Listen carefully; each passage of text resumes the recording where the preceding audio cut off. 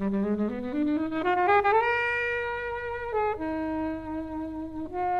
we also talk about that bizarre song and dance number that is never explained? Do you remember? The man in the helmet is singing about putting the criminals away, and there are women dancing in tight dresses. What's that? I mean, that was my own acid trip. In the middle of the film, I'm like, so that happened. This is episode 91 of FlixWatcher, the podcast. Hey everybody, welcome to this episode of FlixWatcher podcast. Today I'm joined by Helen. Hello. She's surprised there. Hannah. Hello. And Taylor. Hiya. And those guys are from the Drunk Women Solving Crime podcast. Yeah. And we're talking about a crime documentary, Out of Thin Air. Come find us on Twitter at FlixWatcherPod. Visit the website flixwatcher.tv for full listings, and don't forget to subscribe to us on iTunes and leave us an awesome review. So guys, just as a big reminder, all films on the podcast were available on Netflix at the time of recording. There will be bad language. There will be spoilers. I hope you enjoy it. See you later. Hello and welcome to a FlixWatcher podcast.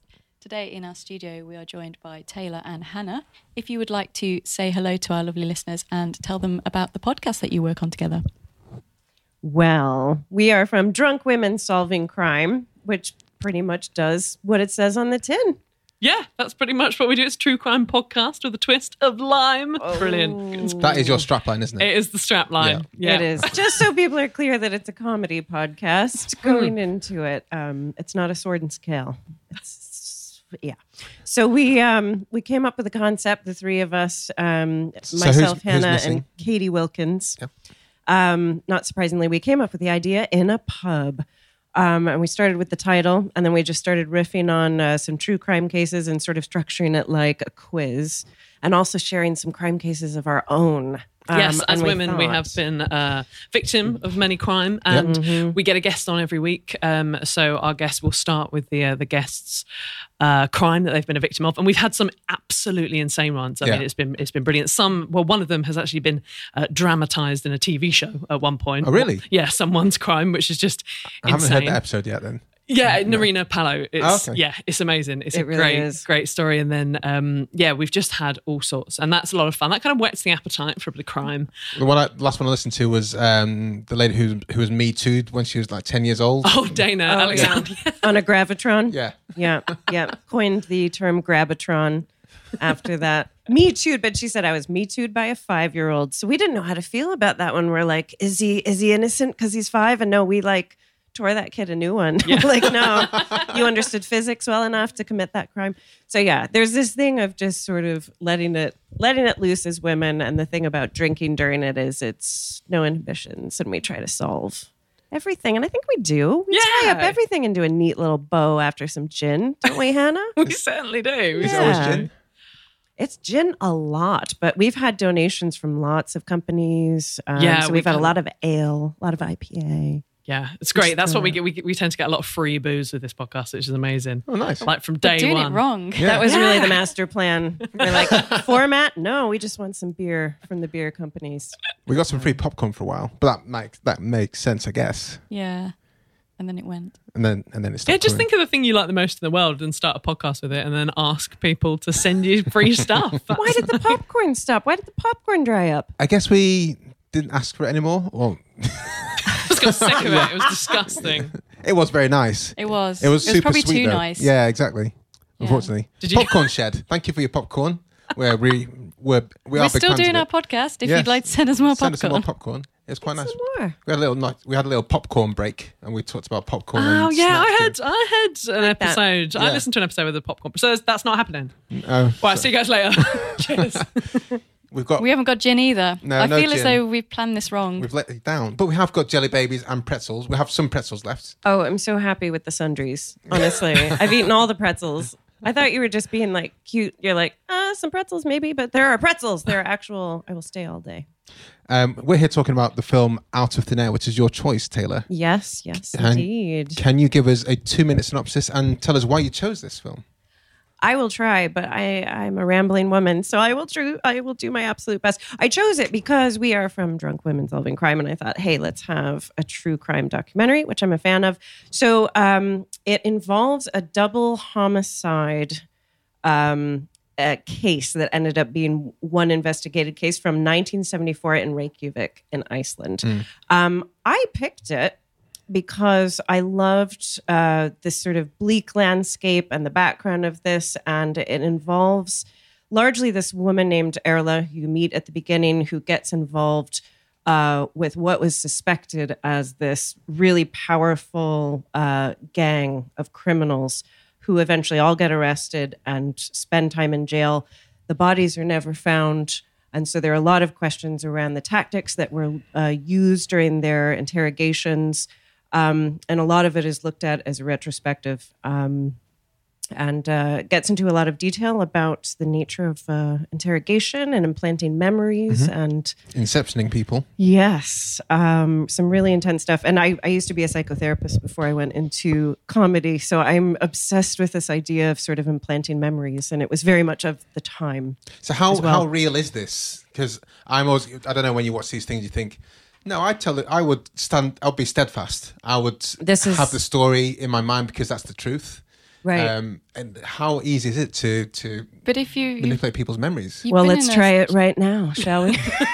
Imagine though you're in a jail cell and you've not seen anyone for days and days, and you start thinking, well, maybe if I say this, they might let me out. Maybe if they do this. But in this case, they weren't saying about. Oh, I guess we're going to the chat of the film now. But they weren't saying it because they were trying to get out of stuff. I can imagine that's the case in some cases, definitely. But our minds are so malleable, and the more vulnerable someone is, and the more you isolate them, and then, I mean, without throwing the spoilers in, when it emerges what actually happened to them under interrogation and how they were treated, I mean, anyone would break. And you start to just say whatever you're asked, and you actually start to believe it. And that's what is so fascinating about the case, and really quite sad. But this is what fascinates me about true crime documentaries that are done well, that I feel like it's not just this obsession with like the details of a murder. It's kind of uncovering how much injustice has happened over the years, and just this...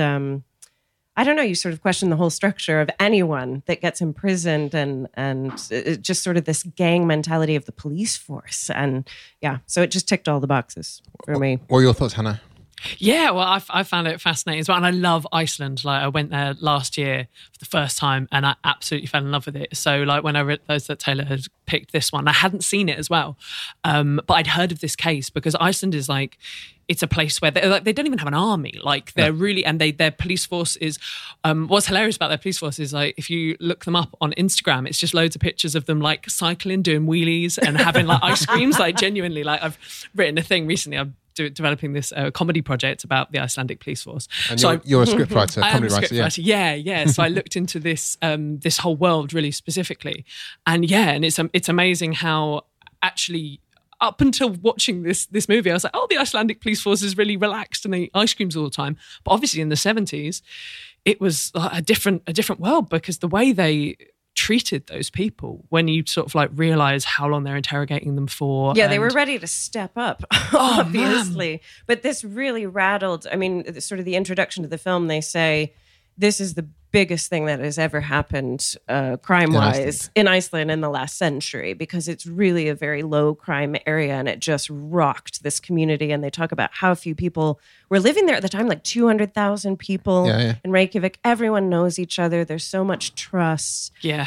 I think that says so much about Iceland as well, that's still the biggest like case there, because something like that, like the idea of two people if that happened in London, it would just get swallowed up. You wouldn't even hear about it. Wouldn't even be. It probably does happen. I'm sure. I'm 100% sure it has. Lots of people would have just disappeared, and we've never heard about them or from them.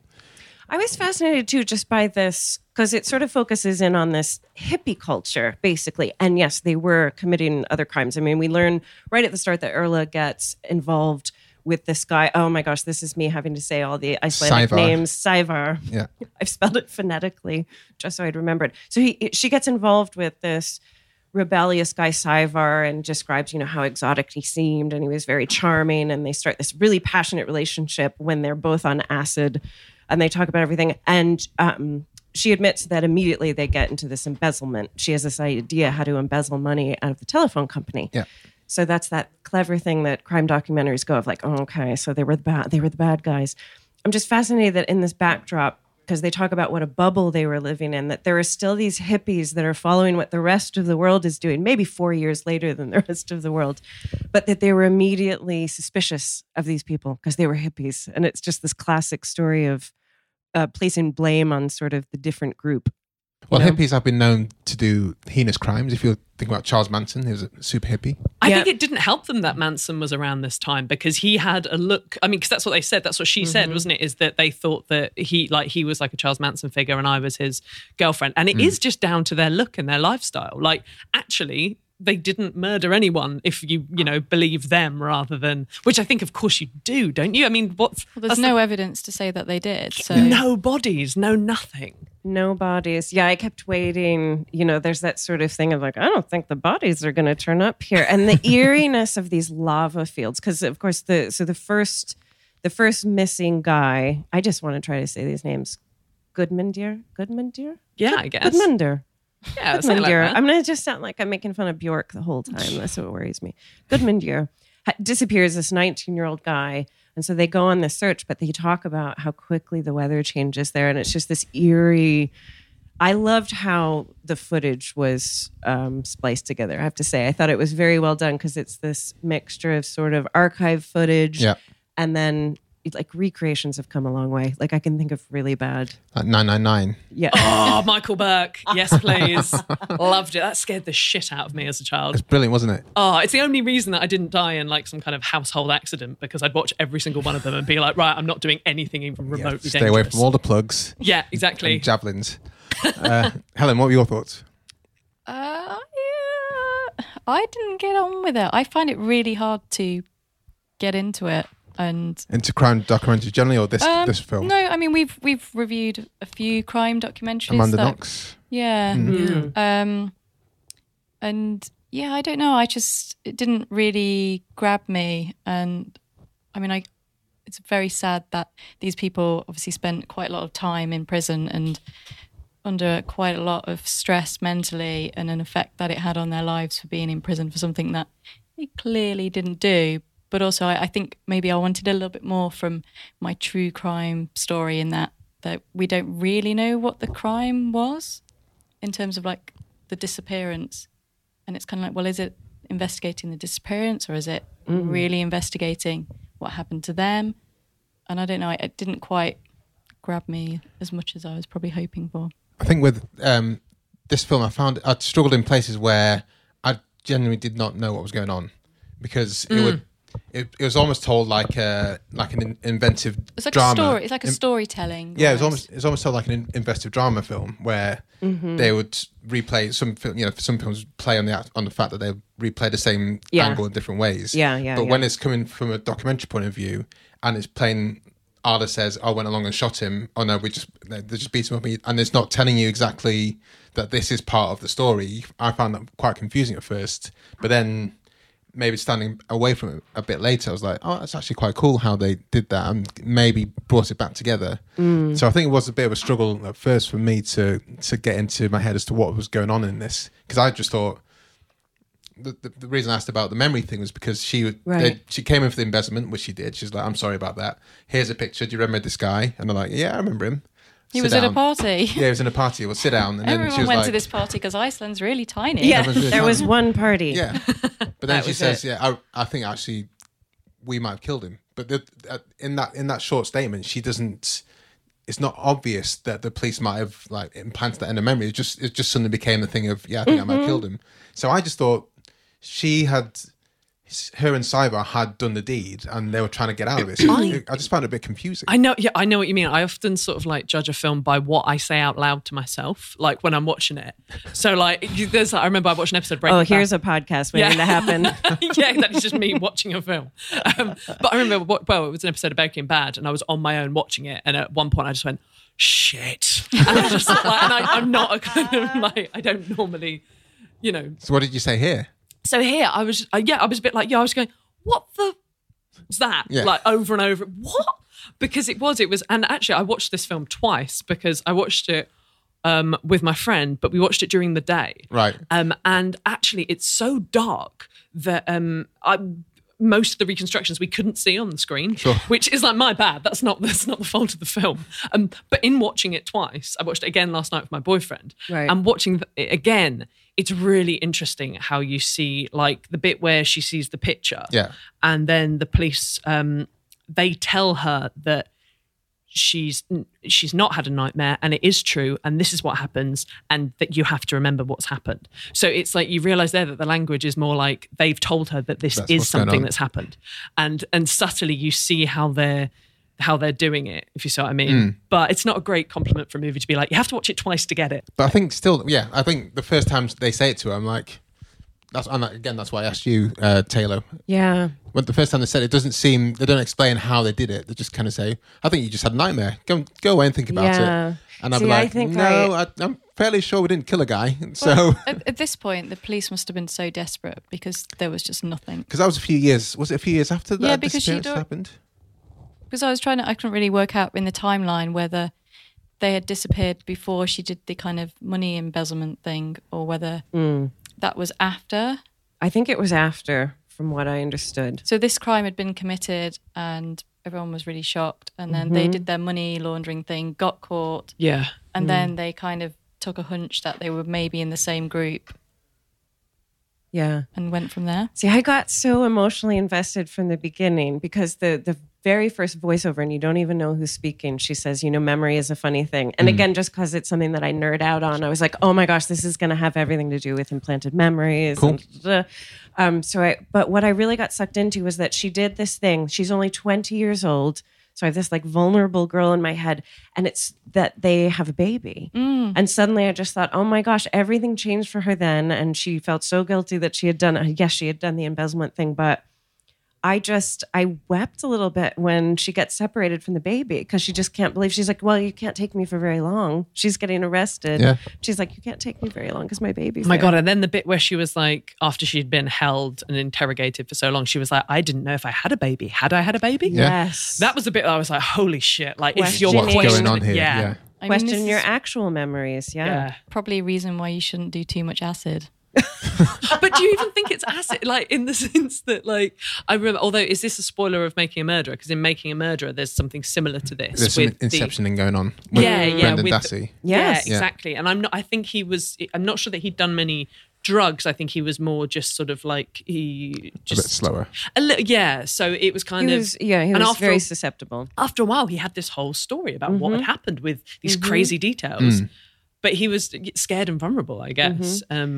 Well, when it all emerges, like, again, these cells that they're keeping them in just to interrogate them, they're being held in solitary confinement. They're being drugged. They basically waterboarded that guy. They would find out what their worst fears were and they would just play on them. And it's just anyone would break. So how did it actually get to that stage, though? Because when they're in prison, they've been convicted and they're there for like 2 years under those really strange conditions. But I kept on finding it difficult to understand how it got to the stage where these 6 people were in prison for various different lengths of time, one for driving a car. But then also they brought, there's some high-level politicians that were supposed to be a part of the conspiracy as well. Yeah, and they were arrested. The Progressive Party, and as it would be. Those progressives. So were the police just on a massive bender to... I don't know. I kind of didn't... You didn't get that? Or no, I mean, I was just a bit like, I'm a bit lost. I'm just going to kind of see what everyone else says about it. And there's one police cop guy who was properly like, no, they did it. Oh, he really was, wasn't he? Yeah. He really was. He was properly like, and he even at one point, like, and I think it was only the second time that I listened to it. I watched it, was when he was like, those police officers did nothing wrong. Yeah. And you're just like, dude, did you not hear like the shit they did? And he was like, they did nothing wrong. And that was the thing as well, because they used a quote from him quite early on when he said, they got the right people for the murder. They got the murderers there. And you kind of just, and when you're watching it, you kind of think, well, the policeman said that, so I kind of trust what he says in a way. Yeah. And that kind of, but I think there was maybe for me as well, was a bit too much false flagging throughout it. And only at the end did it actually get that whole thing of being incredibly interesting when you're like, oh fuck, they just admitted to all this stuff. Yeah. I wish they'd brought that in a little bit earlier, because it felt like story-wise, great. Yeah, it's a great kind of turn into your third act, but actually you're a little bit confused for the whole of the rest of it. Was that your thoughts? So just Yeah, so I alienated in a way. a little bit, because the actual crime becomes very much kind of like a sideline, and it doesn't really kind of get addressed very much until, like, you know, it just kind of falls to the back. And I don't know, I kind of was expecting something from that, because it kind of sets up that's the crime. And that's, I mean, it's a fascinating kind of story and everything, but I think what I expect from a true crime in terms of structure and documentary, it didn't quite tick the boxes. Like, for example, we reviewed Casting Jojo Benet. Casting John Benet. Yeah. That one. What did I call her? Casting Jojo Benet. Yeah. Which was very much, you know, this is a crime that we all knew, and it kind of looked at it in a completely different way. That was really different and refreshing. So yeah, I was kind of expecting something a bit more concrete, whereas this was we don't even know if either of these were crimes. Well, this is that's what fascinated me. At the end, I'm like, oh, he could have just fallen down a lava shaft or whatever they call it. They could have left the country. The guy who had the son, I just thought, like, he got terrible news and then he went, and I just figured it was a suicide. See, I've solved it. And I'm not even drunk. I can just do it sober. All these things are possible. I mean, do you think we've kind of been spoiled by the nature of the amount of true crime documentaries that we've had? We've got the Making a Murderer, the Jinx, where they're feature ones, they're serialized ones, which are super interesting. You've got serial Staircase, that one. Staircase. Yeah. Flipping Staircase. The Keepers, then you have the Casting John Benet, Amanda Knox, and it's maybe where we just like, when we came in, what for yourself, we like maybe? Flashy, I don't know. I think everyone likes something different out of them. I think that's what this. I wouldn't expect that everyone would go for this one. Like, it's a very like low energy. Like, the highest point in it is, can we talk about Bjork showing up on the screen? Yeah. They show this footage of her talking about Christmas, and I had to text Hannah. I'm like, that's Bjork, right? And she's like, yeah, I felt like I was profiling, but that's definitely Bjork's face. So there's very little change in the tone of it. And it sort of has that like Scandi noir, whoa. But I like that, because some of my favorite ones are like Central Park 5 or West of Memphis, where it's all about the injustice of a case and the lengths that police will go to. I'm just not a big fan of the police right now. It's worrying though, really. Because the police never really come out as like actually doing their jobs properly in any crime dramas I've seen. It's so unsettling. Because you think, I mean, one thing I thought was really interesting about this is obviously it has, I mean, these are white middle class guys, I guess, who are being victimized by the police in this, and it has analogies with a lot of the stuff you see in America with the black, ethnic minorities getting typecast. I guess there's not that many ethnic minorities, although they did make a point of saying Savar had these Yugoslavic kind of look, so he wasn't from Iceland, so maybe he's the guy we're gonna dig into him a bit. Yeah, that came up. But I thought it had analogies that police are, with a bit of power behind them, will and also lean into something. The thing that was interesting is that they obviously managed to convince like the whole of Iceland as well that they'd done it. Yeah. Yes, it was interesting. There was a bit at the very beginning when I think it was the lady who was saying, she said, you know, the media everyone believed everything the media said because the media was completely honest in Iceland. Like, and this was the first time it almost got a bit tabloidy and it got a bit kind of like they decided that these people were guilty. Yeah. And it's amazing that it's like, you know, it was 1974 before Iceland had newspapers fucking up and being like awful. I know. It's kind of like, wow, okay. And I wonder what they're like now. I don't know. I mean, who knows? Can we also talk about that bizarre song and dance number? What was that? Is never explained. Do you remember? The man in the helmet is singing about putting the criminals away, and there are women dancing in tight dresses. What's that? I mean, that was my own acid trip. In the middle of the film, like, so that happened. It was utterly bizarre. It's like a public service announcement, but song and dance till we've caught the criminals sort of thing. I don't remember that. Oh, mate, you've blocked it out then. Yeah, that's it. That's memory gone. It was... Yeah, it was like the true crime Eurovision. It was very bizarre. That was so weird. But that was a little bit of the documentary that was a bit of a trouble for me, where sometimes they put things in like that and you'd be like, what was that? I want context. I want like, and actually half the time when they were using stock footage, some of it I realised afterwards, I was like, oh, that was real footage of that real thing. But they never said that it was. And I was kind of like, oh, okay, so what of this is proper footage or what's just stock footage? But one thing you said earlier about the injustice is, I think with with true crime things, that it's either there's a massive injustice has happened or something really fucking gory has happened. It's like really, really awful. And that's why people watch. But with this, nothing really gory happened. And you don't know it's an injustice until the end. So that's why I would have maybe bought the injustice thing a little bit further forward. Sure. So I kind of know who I'm rooting for, I suppose. But I think, yeah, that's true, actually, because you don't know, like Helen said, you just don't know really what's going on, who's in favour, who's not. Yeah. And the police, it turns out, are the bad guys, at least. To be honest, I still don't know. They may well have done it, but the police have just carried this out so poorly that there's no way they can really follow through on it. And you can imagine the pressure. Again, it comes down to this pressure on a police force. Like, this doesn't happen here, so you've got to pin this on someone. Yeah. And that seems to be the common thread in all of these cases. Like, you have to get whatever it takes, do it. They're like, okay, we'll dunk their faces in water then. Great. We're on it. We got some drugs in the back. We'll give them the drugs. I just remember why the politicians were brought in, because they, for some reason, Saevar and the gang, or the police incepted into Saevar and his gang that they were smuggling in alcohol for parties, that they were like smuggling in plastic cans. And I was just thinking, there's no prohibition in Iceland.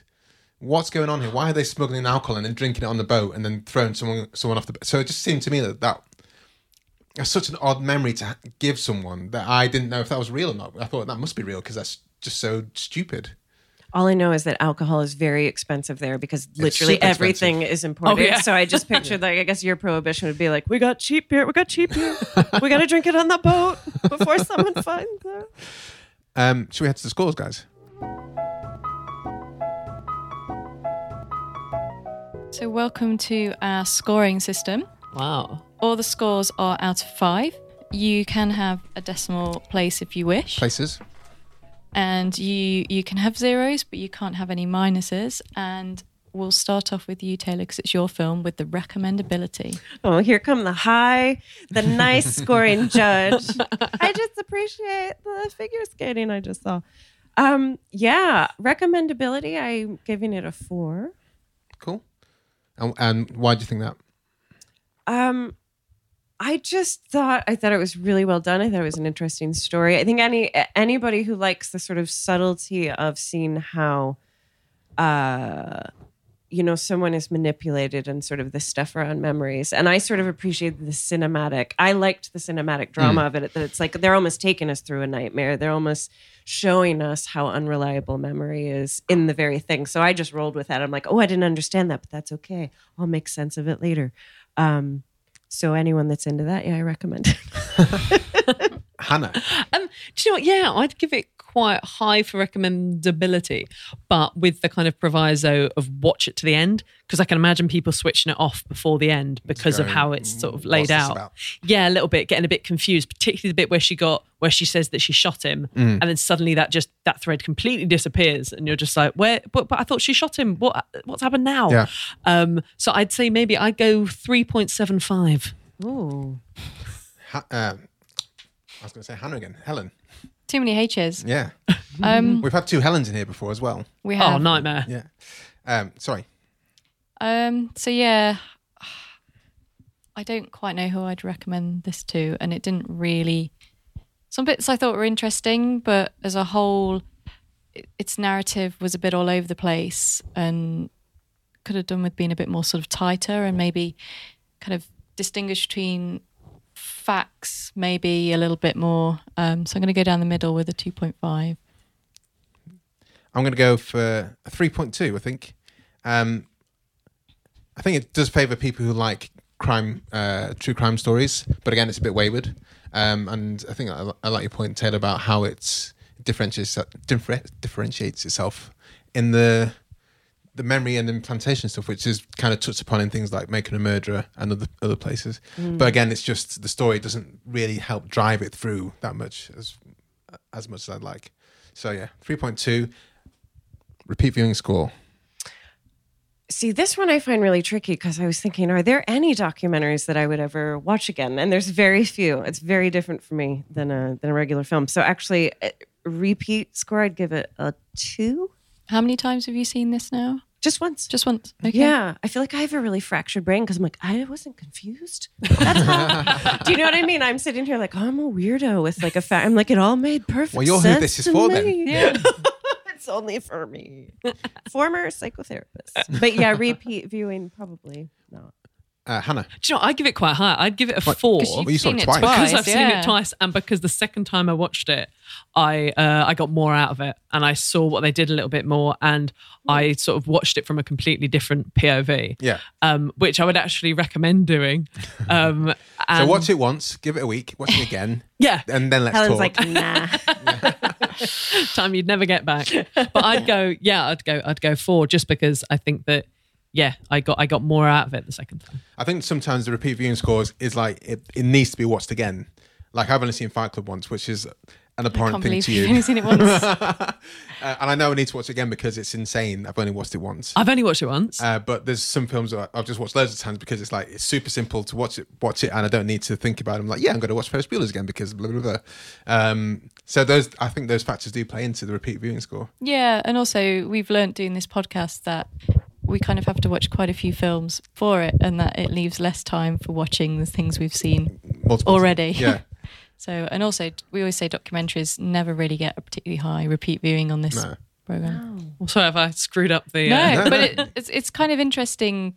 It feels like we probably all watched like a different film. If we had to if we each had to give a synopsis at the start in sort of a closed room, then And then we'd compare probably them. all tell a different story, which is Yeah. kind of what happened to the people who were given those. Do you think memories. that's maybe part of what they were thinking of, kind of just implanting these weird things within your mind? Well, that's going to be a podcast about Flix Watcher films. Just as you're watching it, do you know what I mean? When you kind of trying to remember things back, you're like, but didn't she shoot him? It's like, no, they pushed him off the boat. No, they did this. I think they're trying to make you think about it in obtuse ways, but they were just confusing. Yeah. I mean, I'm not going to rush out to watch it again, but maybe, Hannah, because you've sort of said how much you got more out of it, there might be a slight chance, so a 3.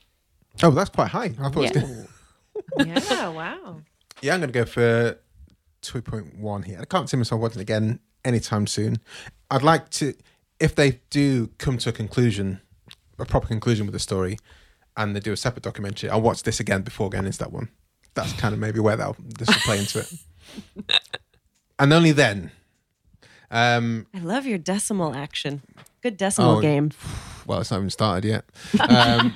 Strap in, mate. Ooh, we're going to take it to 3 places soon. I can feel it. We've had pie. And a couple of people said pie. Yeah. Oh, I think it was Adam Buxton. Was Adam it Adam Buxton. Buxton? Yeah. Here's one of them, and someone else put pie we in had there. someone give a really, really random one.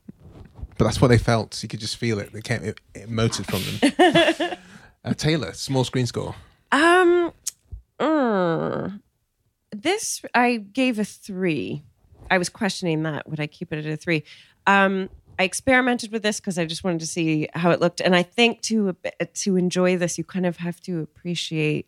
I don't know. I watched it on a really big screen at home, and I just think that helped because it is a very cinematic. You have to sort of appreciate the drama and the reenactments and the landscape. So when we talk about small screen, we mean like the home viewing score, not necessarily on an Apple. Oh, Watch. I thought you literally meant like whether it transferred, just because so many people watch on their phones. Yeah. Oh well, it's the point. I guess it does work in that way as well, but it's a little bit also the difference between kind of watching it in a cinema environment. Oh, gotcha. Yeah. Yeah. See, Hannah's seen my TV, so she knows how giant it is. Yeah, Like, it's small insane. screen, says you. Okay, I'm going to bump that up then. I'm going to bump that up to a 4.5 then. Okay. Hannah. Well, I think my experience of it was that when I watched it like at home during the day, it was so dark that I couldn't see any of it. So I think that actually it would be good to see in the cinema because you actually get to see everything in complete pitch darkness. But it's not particularly cinematic, I didn't think. So I think maybe a 3. So you're the opposite of Taylor there, okay? Yeah. Isn't that a crime?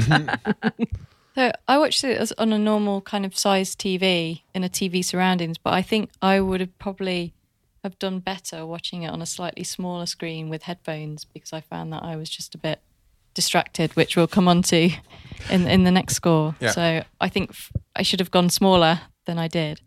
I'm going to say 3. I'm going to give it a 4. I think it was really cool. There were some expansive scenes, but even though there's one kind of bit where they drove into the lava fields of the hills and they said that they buried the body and then burnt it alive, which turns out was Inceptioned into them. But that was quite a nice... I love that. That was quite a nice shot and stuff like that. But most of it was stock footage, including Bjork, and it was like, oh, Reykjavik actually looked like quite a nice place, but it wasn't anything that I thought was particularly cinematic. So I think it worked quite well on the small screen, so I'm going to go for 4 overall. And also there wasn't particularly heavy soundtrack or anything you needed to be. It was a bit... It's just a documentary kind of thing, isn't it? I can't really remember, actually. They missed a trick there. They should have put some Bjork songs to back it. Liven it Oh, up. so quiet. Engagement score. I'm giving it a 4. All right. Yeah. In it all the way through. Hannah. I'd give it a 3.5 because of the what? Got a catchphrase, guys. Look out for it. Because of the what? Yeah.